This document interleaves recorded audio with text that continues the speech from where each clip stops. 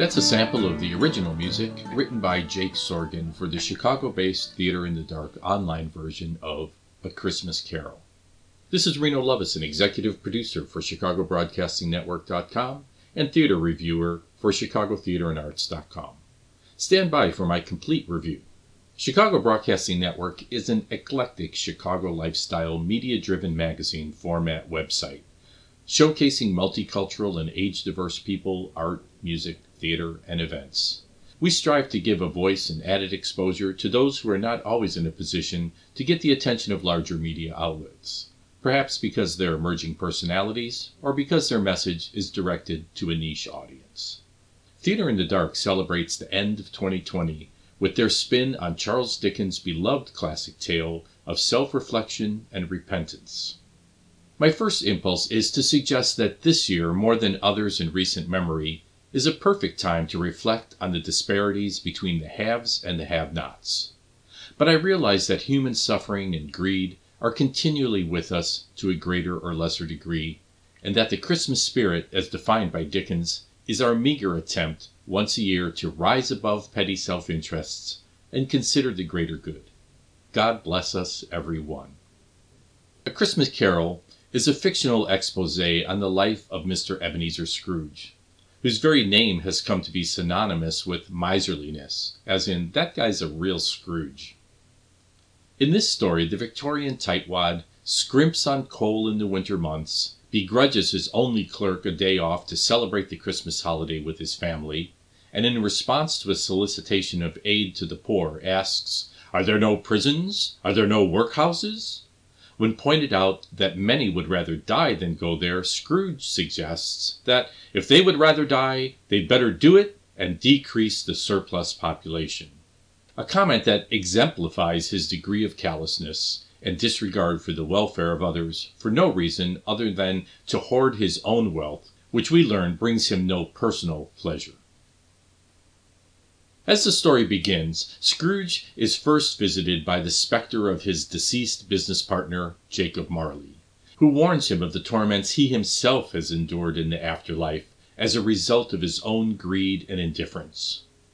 Marley suggests that Scrooge might escape this fate if he undergoes the visitations of 3 additional apparitions, who are revealed to be the ghosts of Christmas present, the ghost of Christmas past, and the ghost of Christmas future. Through his nightmarish one-night odyssey, Scrooge comes to see his negative effect on others, his disregard of positive role models, as well as his lonely end and lamentable legacy if he is not to change his ways. The modern-day parable continues to work as a warning, revealing the darker nature that lurks within us all. Scrooge's journey of self-discovery demonstrates that we can each contribute by paying a little more attention to our place within our community and our part in society. Observing the loving interactions of the Cratchit family and the kind words of nephew Fred, we realize that it's not just about money, but that we also can be greedy with our emotions and personal interactions as well. Dickens and the cast of Theater in the Dark also pull at our heartstrings through the iconic character of Tiny Tim, who in contrast to Scrooge has come to exemplify innocent good cheer in the face of adversity, demonstrating that love does not require monetary wealth and can be given freely and in abundance.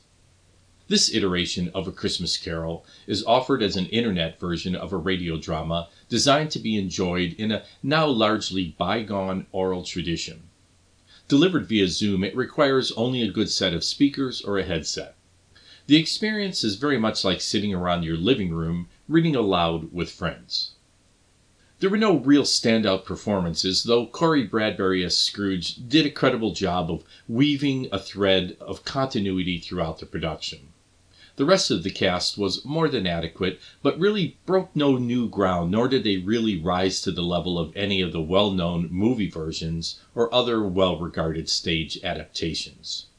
Still, I don't fault Theater in the Dark for taking a stab at this. After all, live theater is about having your crack at stepping into the skin of various characters and seeing what it's like to be them. This is an ensemble production, with each of the actors playing several roles. The story was adapted and directed by Matt Gordon. who also did the sound design. The danger of doing a classic is akin to being in a cover band. If you don't play exactly like the original, you're going to be criticized for not being an exact replica. The other option is to be completely original, so it's clear that you're doing something fresh. In this case, think Bill Murray's version of A Christmas Carol, or the Mr. Magoo cartoon version, which has become a classic in its own right. Unfortunately, this company really did neither, so the question becomes, why choose this version over a number of other options? The main reason is the audio aspect. If you or maybe your kids have not experienced a radio drama, you might find this a refreshing option. If the listener has no previous experience with the play, they may be relieved of the burden of comparison. Finally, Theater in the Dark offers a pay-as-you-please option, so it's a great way to try something new while supporting a smaller theater company during the stay-at-home period. Incidentally, their website says that all of the money raised in ticket sales go to the actors. To be clear, I didn't dislike this performance, but I'd put it in the realm of a very good reading as opposed to a thoughtfully well-crafted production. If you're home with the kids, consider this as a way to develop listening skills, sitting in the dark, and enjoying some peaceful, quiet time together.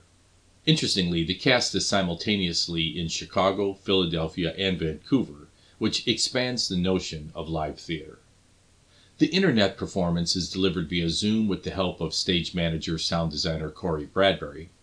I listened via an iPad with amplified computer speakers connected via an analog cable, which allowed me to easily adjust the volume in the room. There's no picture to be concerned with, so screen sharing is basically a useless option. Also, be forewarned that screen sharing via Zoom in most cases will not broadcast the audio, so keep it simple as possible by using a tablet or computer. You can also listen on your desktop computer. Theater in the Dark is offering live online performances of A Christmas Carol through December 24th, 2020. Running time is about 90 minutes with no intermission. Tickets are available at www.theaterinthedark.com, and that's theater with an R-E, so theaterinthedark.com. If you've ever given thought to learning to play the piano, the Lakeshore Music Studio is offering piano lessons for all ages online.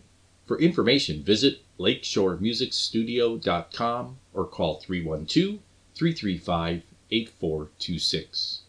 If you'd like to know how web video can help your business or organization to tell your story or convey your message effectively via the internet, check out renoweb.net to look at hundreds of examples and find some creative inspiration.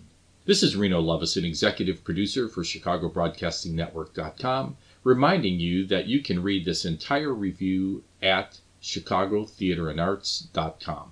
Also, keep in mind that we provide a monthly summary of Chicago neighborhood news derived from Inside Publications' 3 local newspapers to help keep you informed of activities happening in the city that are not always covered by larger news outlets. Please be sure to share, like, or subscribe to this podcast to be informed when new content is added. Let's end this podcast with a little more of the original music by Jake Sorgen for the Chicago-based Theater in the Dark online version of A Christmas Carol.